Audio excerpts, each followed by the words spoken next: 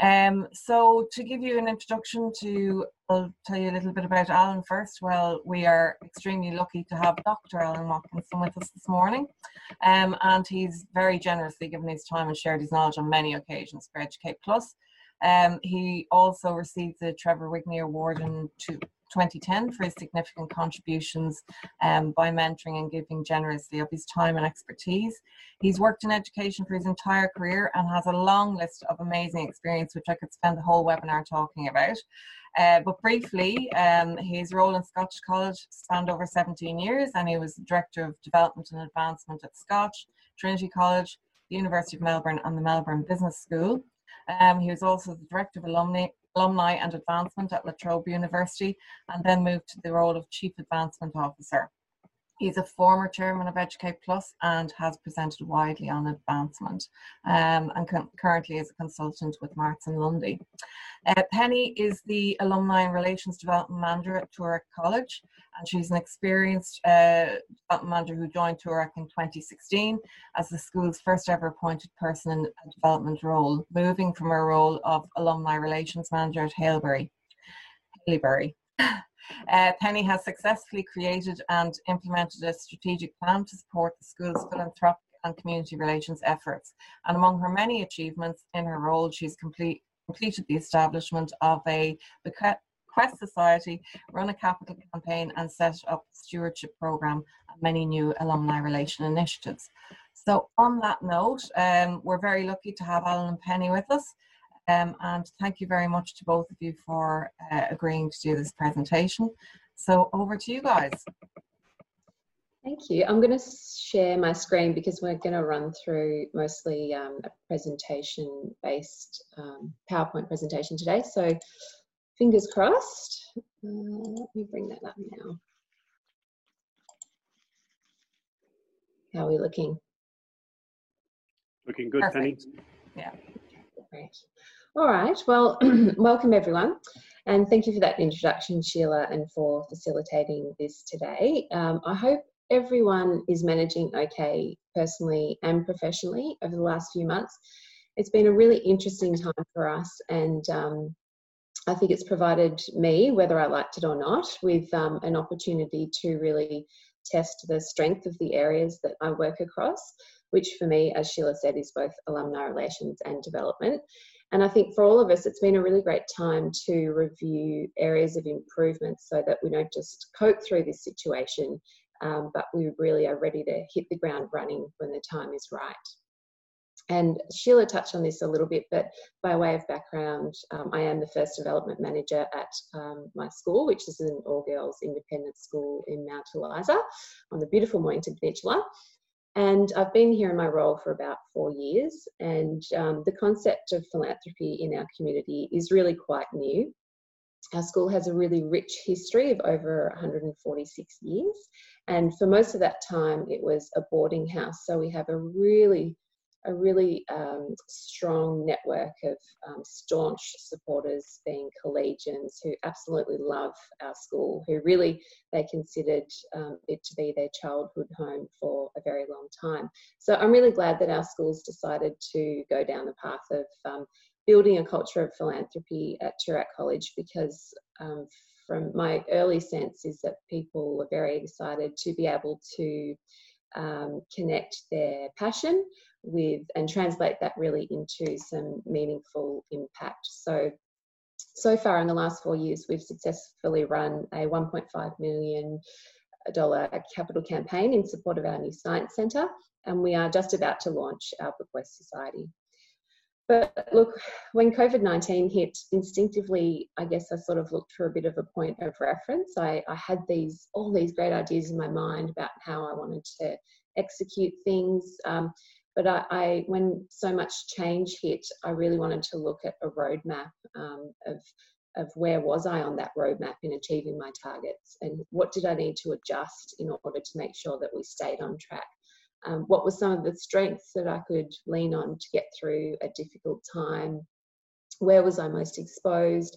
And when I turned to my strategic plan to try and find these answers, I didn't get as many as I would have liked. And I think in looking back at it, I had a lot of targets in my strategic plan, but I was missing that crucial detail in what steps do I need to take to achieve my goals. And I was lucky enough last year to engage Alan as my professional mentor through Educate Plus. And I contacted Alan because I wondered how many other professionals in our industry were feeling the way that I was feeling. And I said, I think it might be worth running this SIG on strategic planning in times of crisis, but also in times where we are thriving, making sure that we have a solid plan to stick to.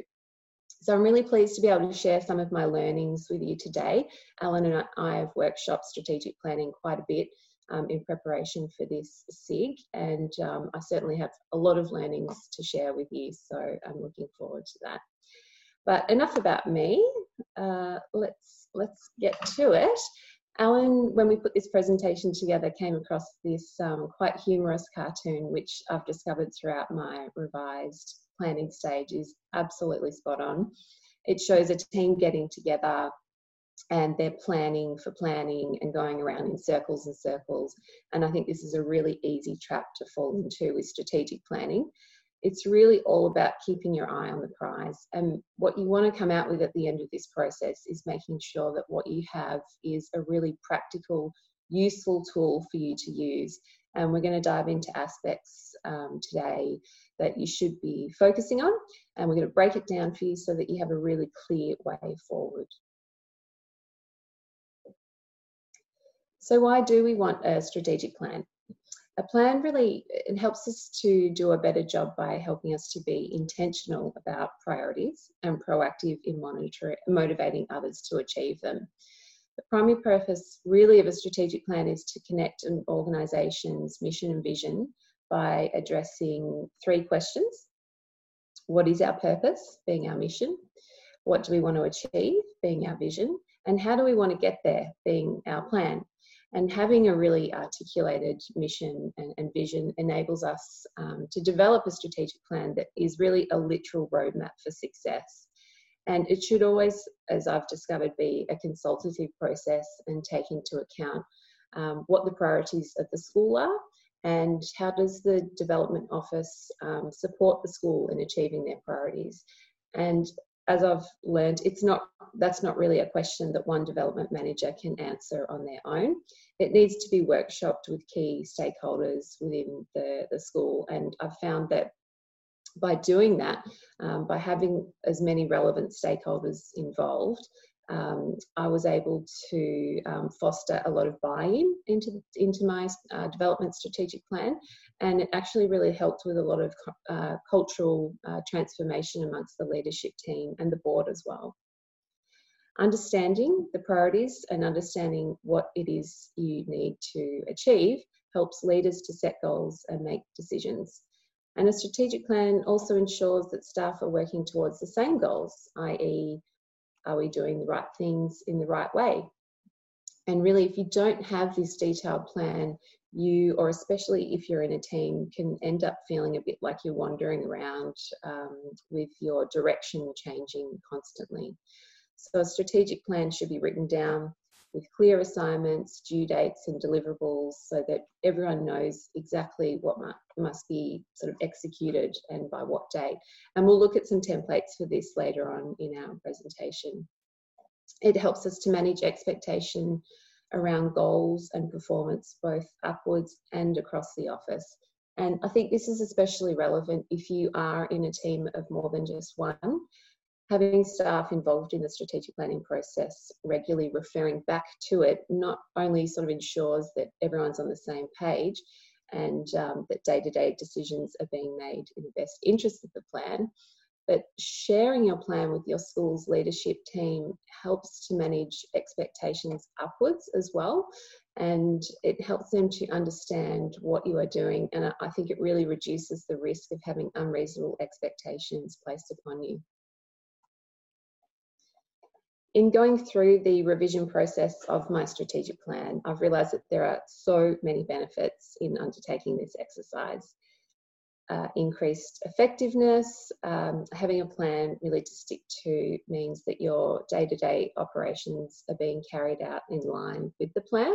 You know what your actions are, what your output should be, and you become a lot more effective because you're following the documented steps to success.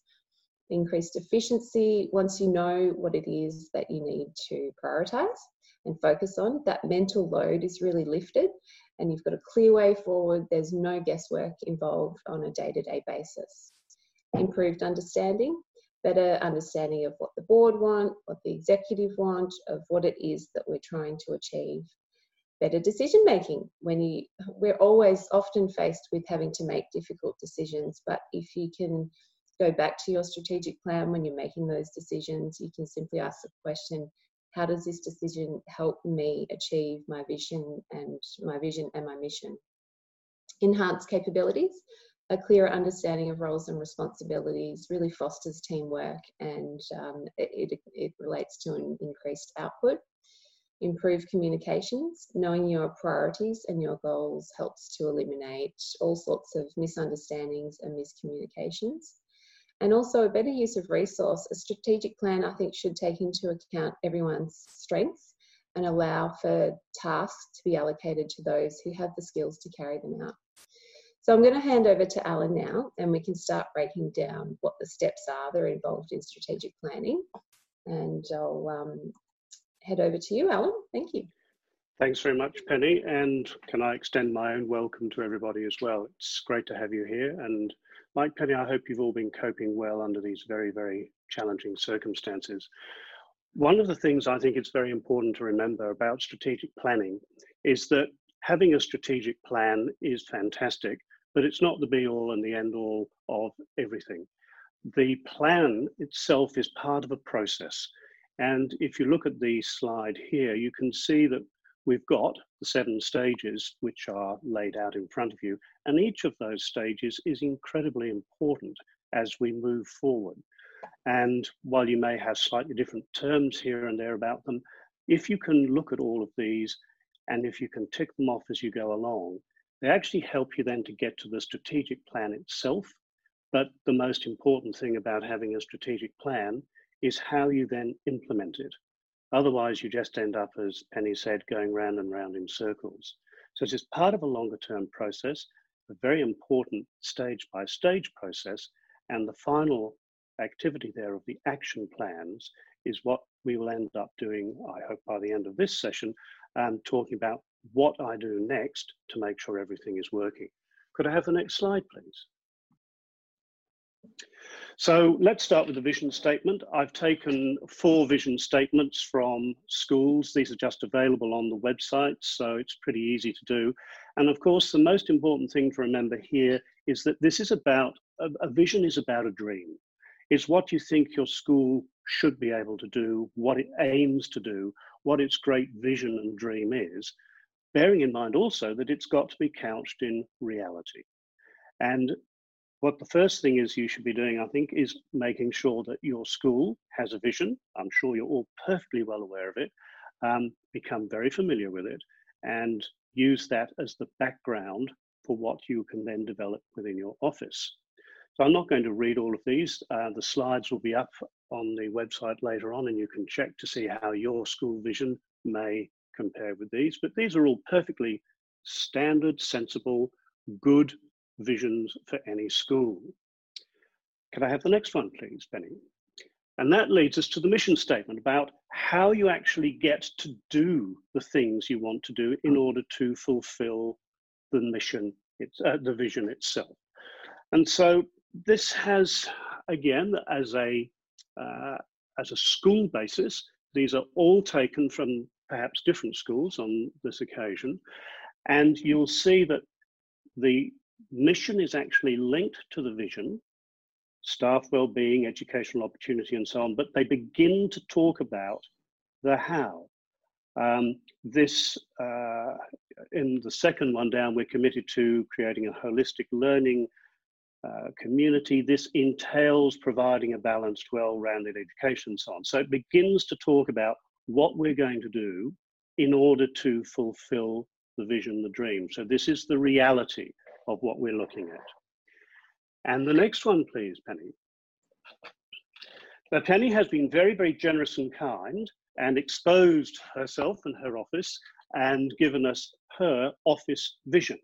Because the office vision, what you do in your advancement or development office, has got to be related to and derived from what the school vision is.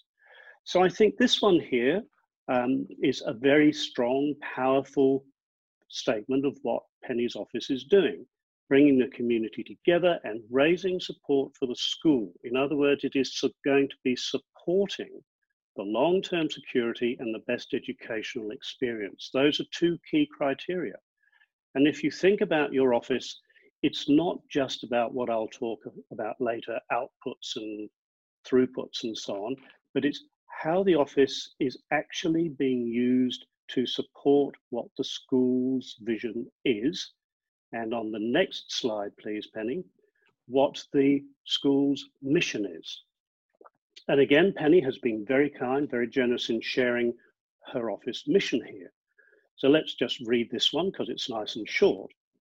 The Toorak College Development Office aims to engage with all members of the school community, very, very important, inclusiveness, to build support through communicating, again, enormously important facet about communication, communicating the importance and benefits of developing a strong culture of philanthropy.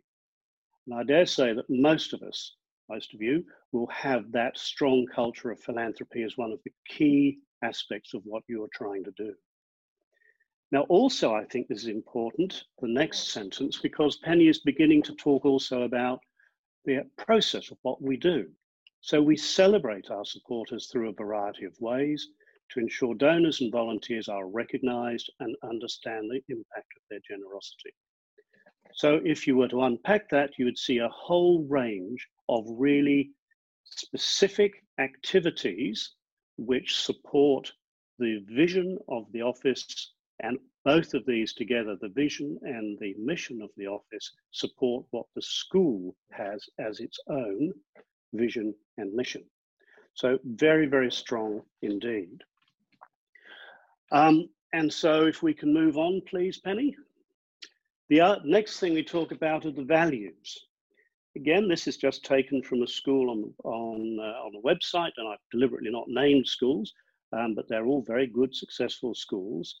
And the values which we have for the school, I think it's very, very important to see what they are, and hopefully schools have actually got these printed somewhere or on the website, so that everybody in the school, whether it's on the academic side, the administrative side, whether it's in the development and advancement office, wherever it might be, everybody understands what the school values are, and they can articulate them and they live them in the office themselves. If one can't live by the values of the school, then it's almost impossible to do your job in a meaningful way, because you would be at odds with what the school is trying to achieve. So this one, they have the 4: learning, effort, responsibility, and community. You will see various things which appear in there, which you can probably identify with your own school or your own office. And one of the things I'm sure you would come up with would be mutual respect, responsibility. Sometimes there'll be accountability, and you might even get to words like kindness, understanding, and compassion, which would come up. And if we then have another look at what Penny has come up with for her office, please, Penny, the next one. Again, very generous. Thank you, Penny, for sharing all of these. And I think we've got a couple of really key words in the first sentence: cooperatively and collegially. Because an office cannot be effective and live by the values of the school if it sits outside the school. So work done within a development or advancement office has to be internally collegiate, so all members of the office work together. It also has to link in with the rest of the school, so that it is deliberately and articulately working with the school to achieve mutual goals. and it's working cooperatively. So those are really key terms. And the other ones which I really like here, Penny, that you've done a great job on this, let me tell you. I think those values of integrity, honesty, and the high standards of ethical conduct. These are fundamental to an office. They're fundamental to a school, of course, but particularly I feel in a development advancement office when we're dealing with people who are voluntarily giving their time, their experience, their knowledge, and their wealth. These qualities of honesty, one might have transparency as well, but integrity and ethical conduct absolutely underpin everything we do. So those are a very, very quick run through of vision, mission, and values. And I think I now would like to pass across to Penny again, because she's going to have a look at what was next on our list of activities, which is doing a SWOT analysis. So over to you for this one, Penny. Thanks, Alan.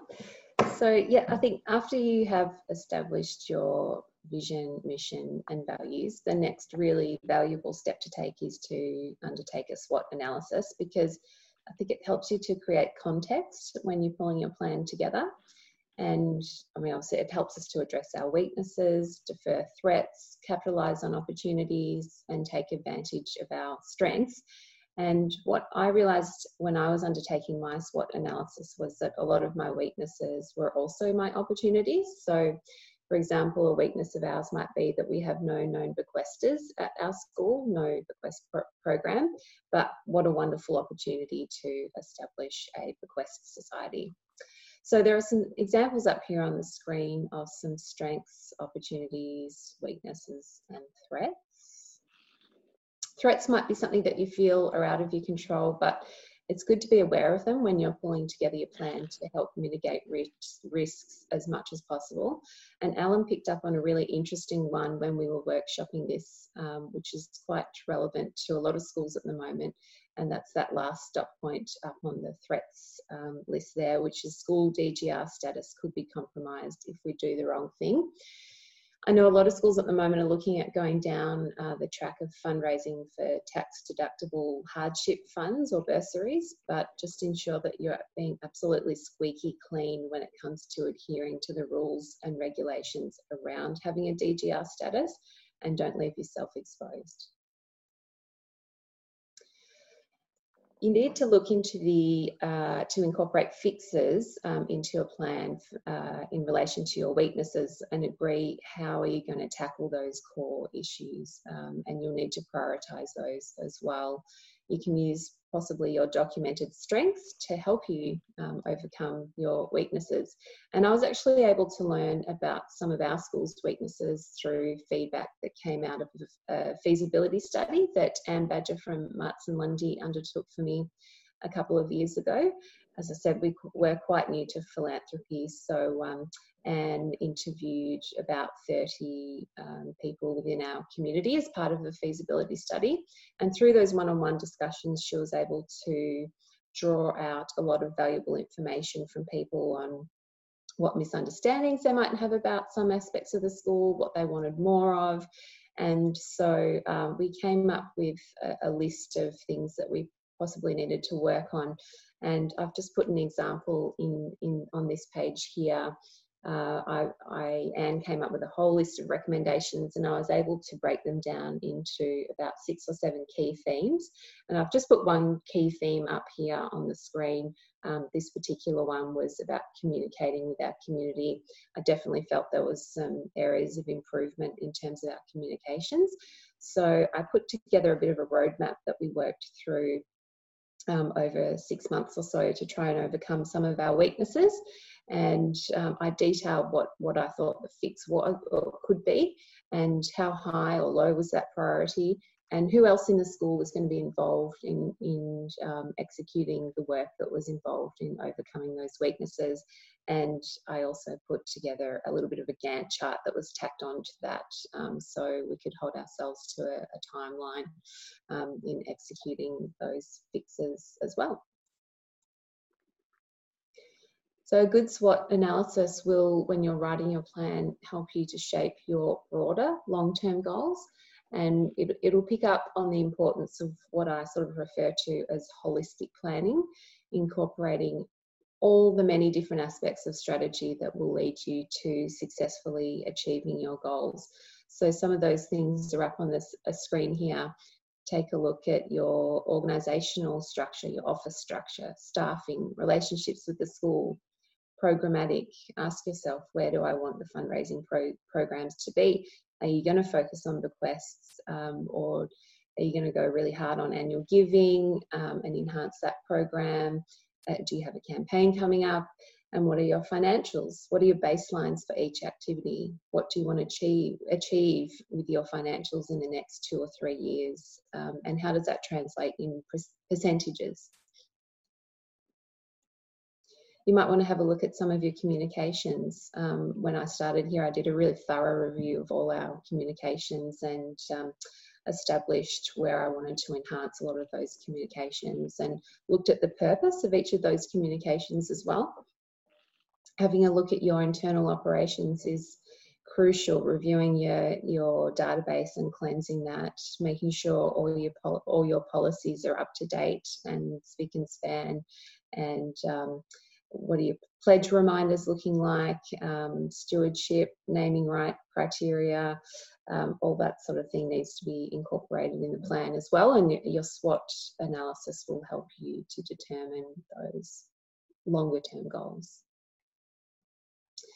But before I hand over to Alan to talk about actually writing the plan, I think it's really important to remember that before you rush into creating a new plan or revising a plan, just remember not to forget the work that's gone on prior to writing a new or revision or revised plan. If you have an existing plan, review it. There's probably a lot of things in there that have been working that you can build on. There may be some things in there that you think, no, that did not work. We need to get rid of that completely. Or some of them were nearly on the mark, but we need to perhaps look at just revising them a little bit so you can really hone in on your goals. So I'm going to hand back over to Alan, who's going to walk us through how we actually write the plan. Thanks again, Penny. And just to reinforce what Penny said about the last slide, most of us in schools will have done, if not full strategic plans, we will have done annual plans, we would have had various programs running, and they should all be reviewed every now and then in any case, but particularly at the moment, because over the last 6 months, with droughts, with the appalling bushfires and the toll they have taken, and also the COVID-19 pandemic, it's thrown a lot of what we've done in the past right up in the air. And so it is the opportunity to have a really good forensic look at all of the programs we've been running to see how good they are, whether they need adaptation or anything else. And so, yep, I think it's important that we review what's happened before, and then we bring it all together, and we need to write the plan. And you'll notice that what we've done here is actually to divide the writing part into 2 sections. The first one is the overarching written plan. If you like, this could be your ultimate strategy. So we identify the goals and what we need to do to reach them and so on. At the moment, if you are reviewing what is happening and reviewing your strategic plan and thinking about what happens between now and the end of the year and what you might be thinking about for next year, you could actually rephrase the first and the last dot points in the first section there about, you know, what are the goals for the future? Let's say, what are our current goals as they exist up until the end of this year? Are they still relevant? Do they need to be adjusted? And if so, how and why? And do we have to consider different or new milestones in that approach as well? If you had a plan in place from the beginning of the year, I would be fairly certain that that could not be 100% current now. So it's the opportunity to reassess, readjust, use facts, use data, use whatever research you can to have a genuine, strong underpinning for the revision of what you're doing. So if you can write the plan and the overarching goals, activities, and even talk about how we're going to do them and how we measure them in general terms, then you need to actually write probably something just as, if not more important, which is the implementation plan. We started off by saying, be careful what you wish for with a strategic plan. And it is so important, as I said earlier, to make sure you can implement it. And this implementation is going to be very important. So what has to be done? And who's going to do it? And then how does that all happen, when, and so on. So Penny, if you could turn to the next slide, please. The SMART goals will not be anything new to any of us, I'm sure. But I've put it up there simply to remind us about the specificity of what we do. It's easy to just talk in general terms, but if we're really trying to implement a strategic plan, we must be smart. And that little adage, I think I have lived by that for so long now in my career, that if I couldn't write it down, I reckoned it couldn't be done.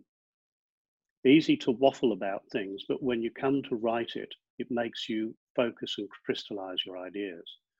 And then, as we often know, if we don't write things down, they don't get done because we don't refer back to them. So make this an absolute given to yourself. Write it down, and then you can follow it. Thank you, Penny.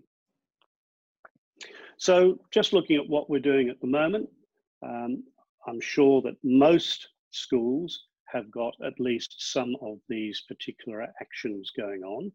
And if you haven't, it may be a particularly good chance, for example, to think about establishing or boosting your bequests program. There is absolutely no doubt, and you would have seen some of the information which we have been sending out from Marks and Lundy over the last 2 to 3 months about the importance of stewardship and good communication with all members of your community. So we've broken it down into these headings, and for each of those, you should be able to write an action plan. So what are you actually doing for the annual giving? Who's doing it? When is it happening?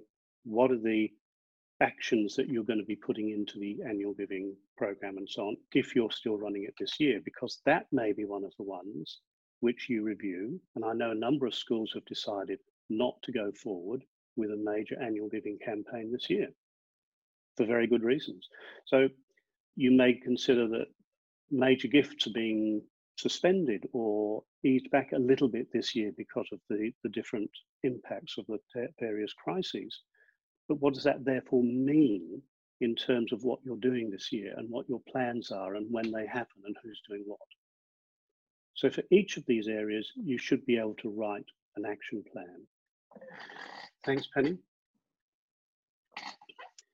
And so just looking, take that one step further, under each of those headings, you might be asking some of these questions. And I've added a couple of more in there, a couple more ideas, because if you've got more than 1 or 2 people in your office and you're the development manager or director, you have to factor in such things as performance reviews, or at least you should be, because this is a collegial activity and a collaborative activity. And so making sure that everybody in the office understands what's going on and is working together is incredibly important, and everybody needs to be pulling his or her weight.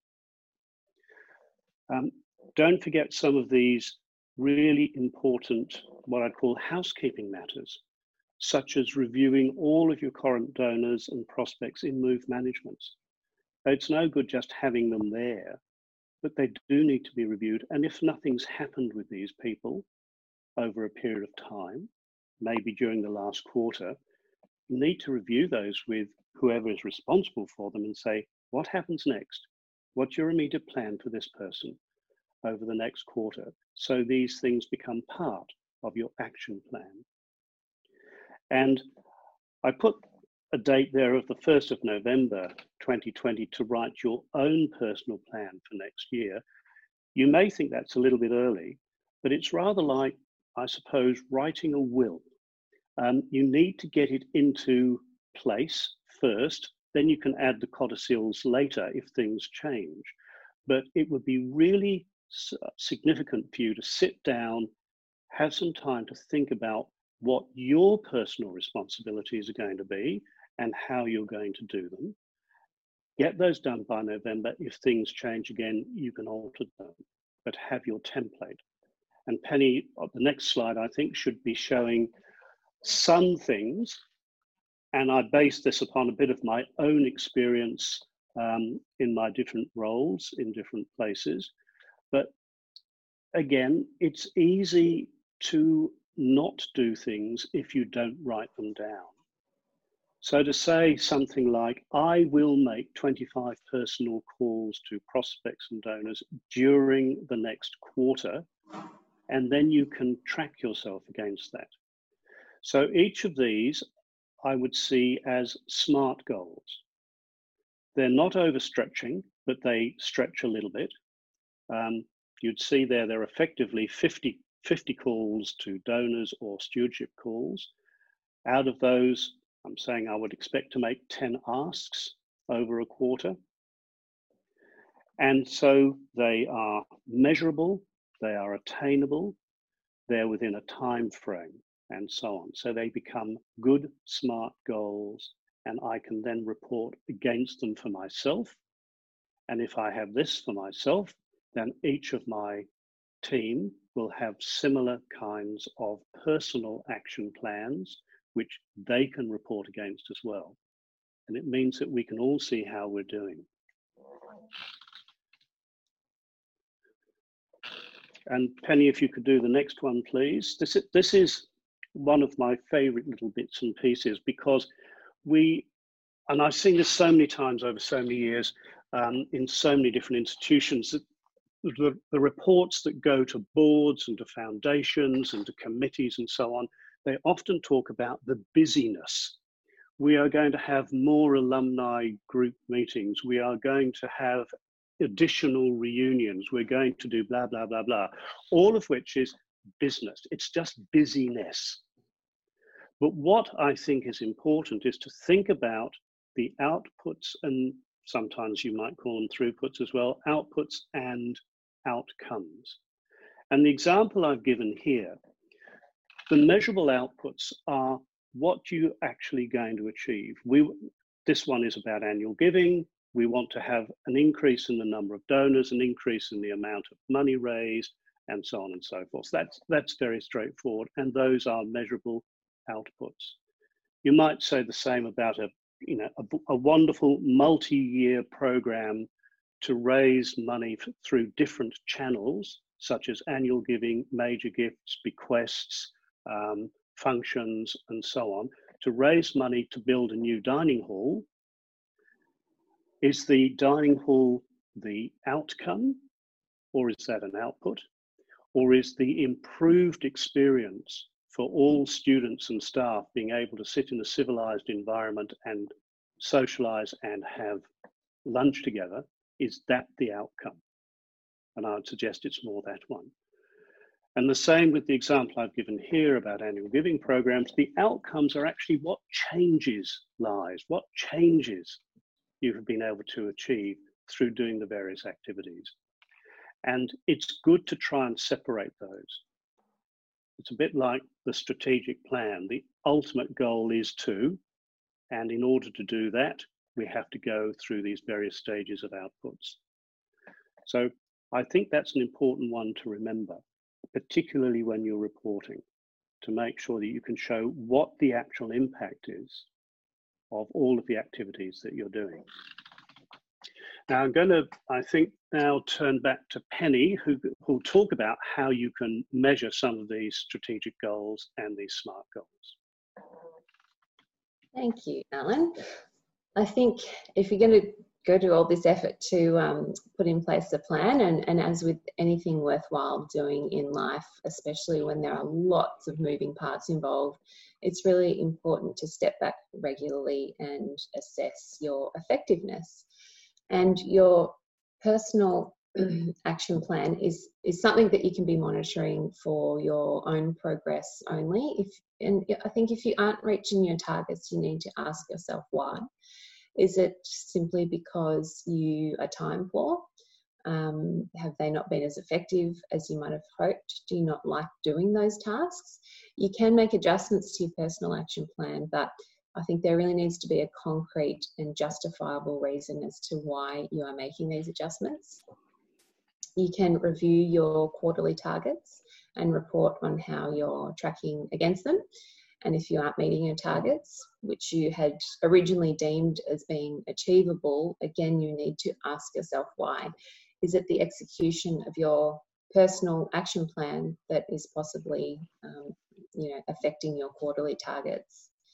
And I think after 6 months of executing a strategy, undertaking a full review of your programs to assess their effectiveness is really important. And these findings are good to share with your team or your leadership team. And again, looking at if targets aren't being met, why is this? Perhaps there are some weaknesses that you missed originally that haven't been identified that still need to be overcome. There could be new weaknesses that have popped up, but you need to find out how you can get back on track, and also ask yourself what has been working well and think about why you are going well in these areas. Maybe you've managed to create the perfect formula for success that you can continue to build on and roll out in future. So to help with this, we can create and develop a traffic light system of reporting for each key area, which draws on the information of your database or your CRM. And this system, it identifies progress against targets at quite a high level. So if a traffic light is red or amber, then really I think you need further information gathered to sort of identify any causes and perhaps possible interventions. It's a really good visual tool that can very quickly give you, or others if you're called upon, an idea of how you're tracking. And this is one example of a traffic light report. So in this one, we've broken it down by fundraising stream, activities being calling or asking, and it shows who in the team is actually on track. So let's look at some other templates that you could use to track progress efficiently and effectively. And let's focus on bequests as an example. So this first template, as an example, is a long-term template that you could use for a four-year overall target tracking template. It quite simply shows what your starting point is, and each year how many notified bequests have been achieved, how many bequests are in the pipeline, and how many bequests have been realised. Of course, you can't put a number on how many bequests are going to be realised each year because you don't know how many of your bequesters are going to pass away. So that number will always be an actual number. Henny, could I just hop in very, very briefly Absolutely. For a moment there? People who are very new to bequests might quail at the fact that we've got 35 in there as a baseline. We've made an assumption here that the program had been up and running for a few years and got established. And obviously, if you were just starting from scratch, those numbers would be very, very different. My number's very, very different, I can tell you. Or you could look to track bequests like this. This template breaks targets down by quarter and gives us almost a pipeline of moving a prospect through the donor journey from the point of discovery to the point of conversion. The next template here, it shows you how you can track target versus actual stewardship and solicitation actions, really in an effort to secure bequests or perhaps nurture those existing bequests. And all these templates will be available after this presentation as well through the Educate Plus website. You could approach a bequest program like this. This template, rather than looking at just target number versus actual number of activities, we've added another layer in here, pinpointing exactly who in your team is accountable for allocating those activities and looking after them. So this one's really useful if you're working in a team bigger than one. Over to you, Alan. Thank you. So we're beginning to come to the end of it, and I think it's important because what we've done is to go very quickly through all of this. And in a webinar, it is tricky sometimes to cover everything, but I think these are some questions which are really important to ask now, particularly given the impact of COVID-19, the fact that we're now just beginning to come out of it, the schools are back, offices, I think, are now basically getting back into people are getting back into their offices and so on. People are beginning to be alert that things are changing for the better. But it doesn't mean that we just go back to what we had last year. As I said earlier on, I think everything has changed and we have to be alert and nimble to respond to those changes. So I would assume here that in most schools, the vision and the mission won't have changed, and probably the office vision and mission won't have changed.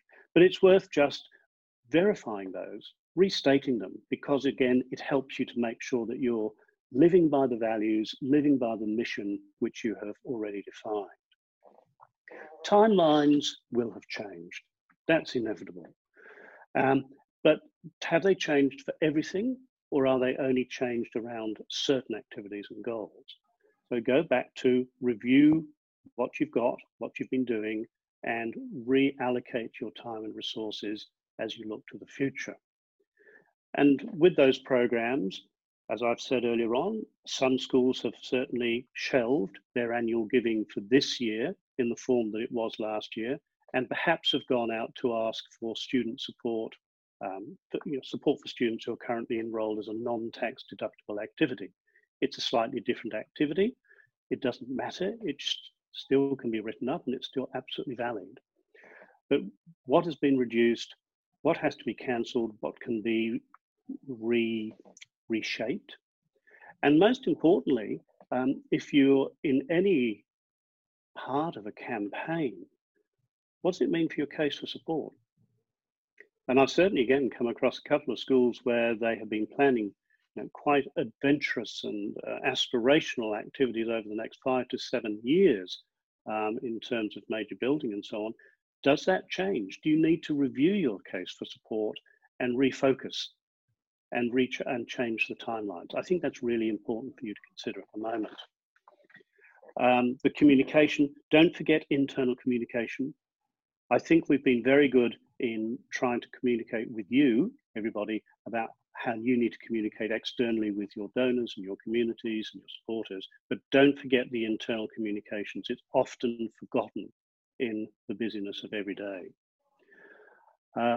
And then I think also if you look at your internal operations with your staff, everybody's been through a pretty tricky time. Some people have had really incredibly difficult times through personal circumstances and so on.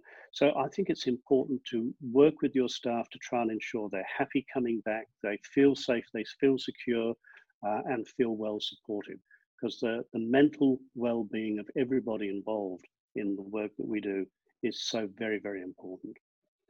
And the last point, I don't know if it really shows up on this slide, is what tasks that have been put off can be done remotely, more carefully now that some of us are allowed back into school to position us for future success. So there have been some parts which we haven't done, some tasks we haven't done, some things we couldn't do, but how can we continue to do those safely?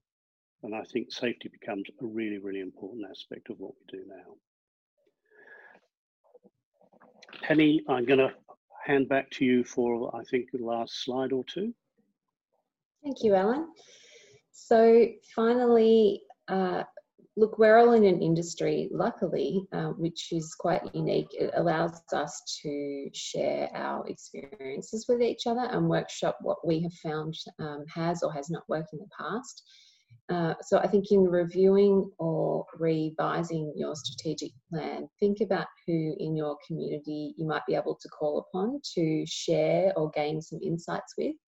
There's no need to reinvent the wheel in our industry sometimes or undergo trial and error if someone else can fast track you to the end point by sharing their learnings with you. For me personally, Alan is my appointed mentor, and I cannot tell you how valuable I find his advice. So I would encourage everyone to try and set up a formal mentor through Educate Plus, especially if you're relatively new to this field. But there are many other people in Educate Plus, so you can always pick up the phone to and talk through things. And of course, if you're looking to revise or establish a really impactful strategic plan, you can always call in professional philanthropic consultants who are extremely skilled in helping schools set their direction when it comes to successful fundraising. Alan and I are really very happy to chat to anyone in more detail about any aspect of this presentation today. We do have a little bit of time for Q&A now, so I think I'm probably best to stop sharing my screen. Is that right, Sheila? Yes, yeah, you can do that. And we have a few questions that have come in on the Q&A, and feel free to type in as I'm speaking if anyone has any questions that have occurred to them during the presentation.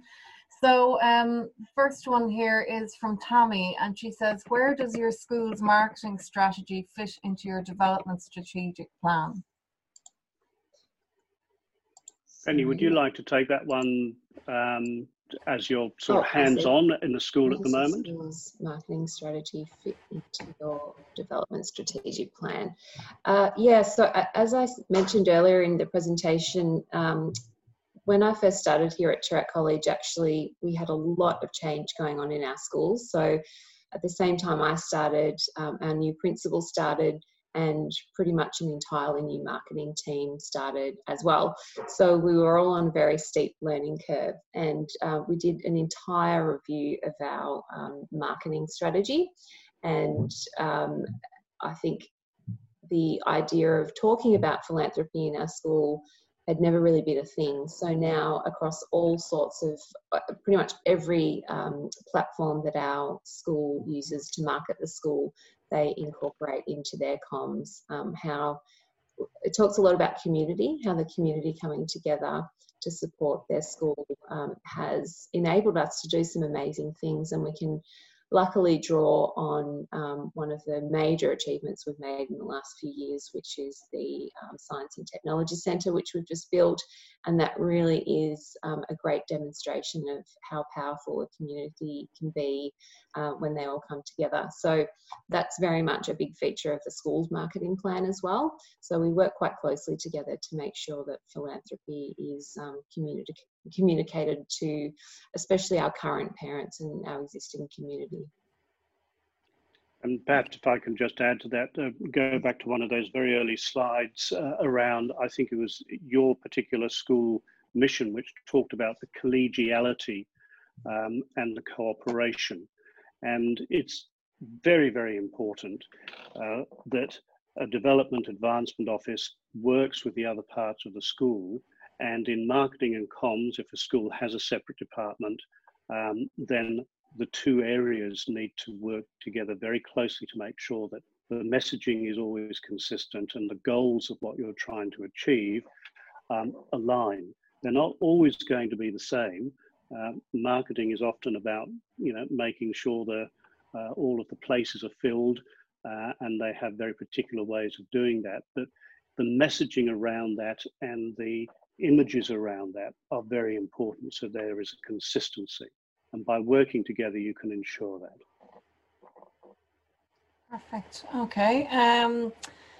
Penny, a question for you from Vicky. Well, it's not a question really. It says, could you please repeat your reference to vision?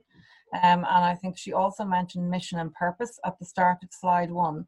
These are 3 important aspects of strategic planning that are often confused and are overlooked. Always interesting to hear new interpretations. I think we actually covered that in the next few slides. So we did divide that up into vision and mission and values. Yeah. Okay. So Vicky can always come back to us and say, no, not good enough. We want more detail. Because I know she would if she were not happy. Okay, another question here. What is your advice for getting senior leadership buy-in when they do not value the role of the development office for the school? I think for me, in workshopping, as I said, I think collaboration when you're setting a strategic plan is really important. Working with the senior leadership team or the board about all the aspects of the plan, for me, really helped them to understand all the bits and pieces that are involved in fundraising. I think sometimes for board members or people in the leadership team who have no experience with fundraising, which is quite often a lot of them, there may be this idea of can you go out and raise $1 million? But we all know there are so many things that in the lead up to making that happen, and to keep that momentum going. So I think workshopping a strategic plan with your leadership team is really instrumental in helping them get buy-in, and also helps with that cultural transformation as well. But Alan, you've probably worked alongside leadership teams and boards to help foster that understanding. Yes, Penny, what you said is absolutely true. You need to get them to buy in first. So asking for advice during your strategic planning phase is really important, because they are key stakeholders in all of this. But the other thing which is quite useful to do, if you can identify it or identify them, is to find one or two people who are reasonably good influencers in the senior leadership, and work with them specifically to bring them on side so they can begin to influence others. If you feel that you are the only person and you have to go and deal with them en masse every time, it can be quite draining, and it's not always as effective as having somebody else on your side who's already there. So if you take the notion of a few small steps to talk with a couple of people, get them more on your side so they'll support you with some of the points you put forward, that's also very useful.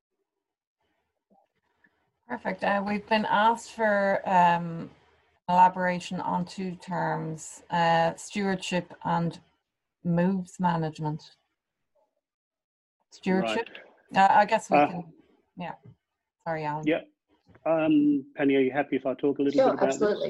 This? Please do. The stewardship is, and we've done a whole section on this elsewhere, but most people think of stewardship purely as how you treat donors after they have made a commitment to the school. So it's how you look after them, how you recognise them, how you thank them, and so on. But stewardship is also part of the cultivation process, because the stewardship process is about looking after people, being genuinely concerned with them, listening to their interests and their desires, and helping them to achieve it. But mostly we tend to focus on what happens once a gift has been committed and how we then follow that through afterwards. And with moves management, it's about the cycle of fundraising, from discovery through to evaluation. You move forward to cultivation, then you move towards making the ask, the confirmation of the ask, and then into the stewardship cycle. So for any major prospect, you should be able to say where that person is within that particular cycle. And when a gift officer is working with that potential supporter, one of the things that the gift officer should be saying is, when I next meet with Alan as a prospect, I'm going to try and see whether we can move from the cultivation stage, where we're just having lots of nice conversations and finding out and telling him things about the school. Can I then move him to the next phase, which is to focus on a particular project and see where his interests might lie? So it's a way of making sure that we don't just get caught up in busyness and lots of nice cups of teas and meetings, but people, I mean, we have to be very frank about this. Our job as fundraisers is actually to try and get somebody to commit to make a donation to the school. So at some stage, we have to move the person to that position. And this is a means of actually helping to track it. And we can share various models of how that works as well. Okay, we've one more question that we're going to take before we finish up. And by the way, Alan, Vicky says she's very happy the question was answered in depth on the following slides. Oh, thanks, Vicky. Penny, this is one for you. Did you have a budget for philanthropic consultancy when you were first setting up your development program? Also, how did you define achievable targets when your school was new to philanthropy? Wealth scan, feasibility study? It's a good question. Yes, I did have some budget for philanthropic consultancy when we first set up our development program. I think because it was an entirely new leadership team, a relatively new board, new development team, new marketing team, the board decided that investing in philanthropic consultancy was a really great place to start. My background coming from Haileybury wasn't so much fundraising, it was more alumni relations. So I certainly appreciated the assistance of Marks and Lundy in helping us set up our program. We did undertake a wealth scan, which I'm not sure I found. I would probably do it different next time because I sort of sent our whole database out to this organisation, and I just got so much data back, to be honest with you. I found it quite confusing to interpret, and I'm not sure I really had any wins coming out of that. We definitely undertook a feasibility study in preparation for our capital campaign through Anne Badger, and that was fantastic in establishing what the current state was and how people were going to feel about embarking on embedding a culture of philanthropy at the school. And there was certainly revealed a lot of areas that we needed to strengthen up before we went out.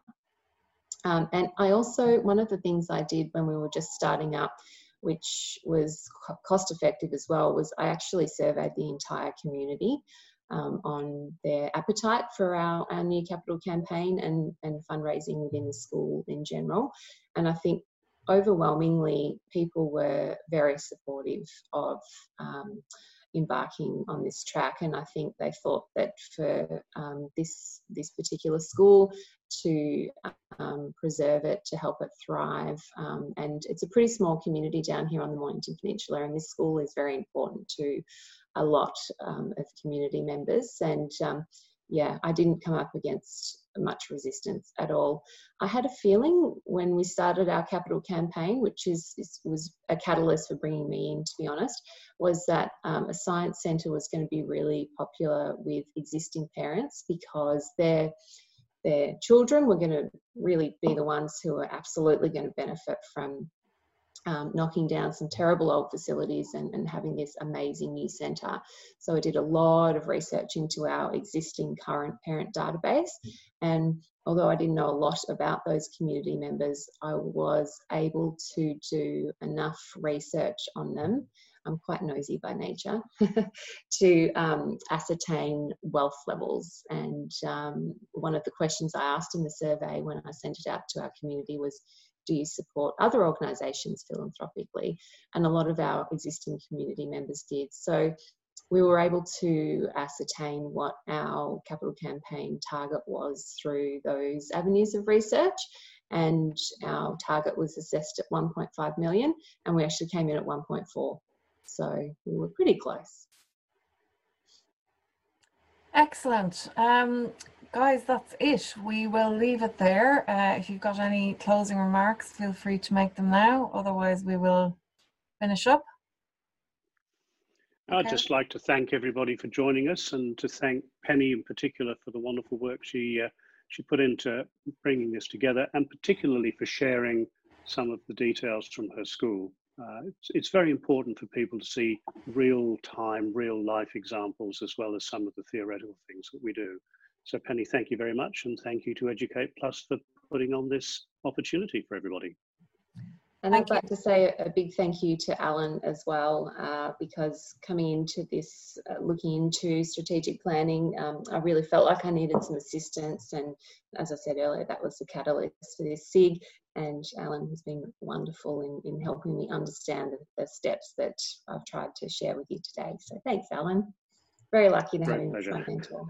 Fantastic, guys. Thank you so much for sharing your amazing knowledge with everybody, and thank you everyone for attending. And we're getting lots and lots of thank yous coming through on our message board there, guys, so very much appreciated. Have a great day, everyone. Thanks, Sheila. See you all soon. Have a great day. Bye everyone. Stay well, stay safe. Absolutely.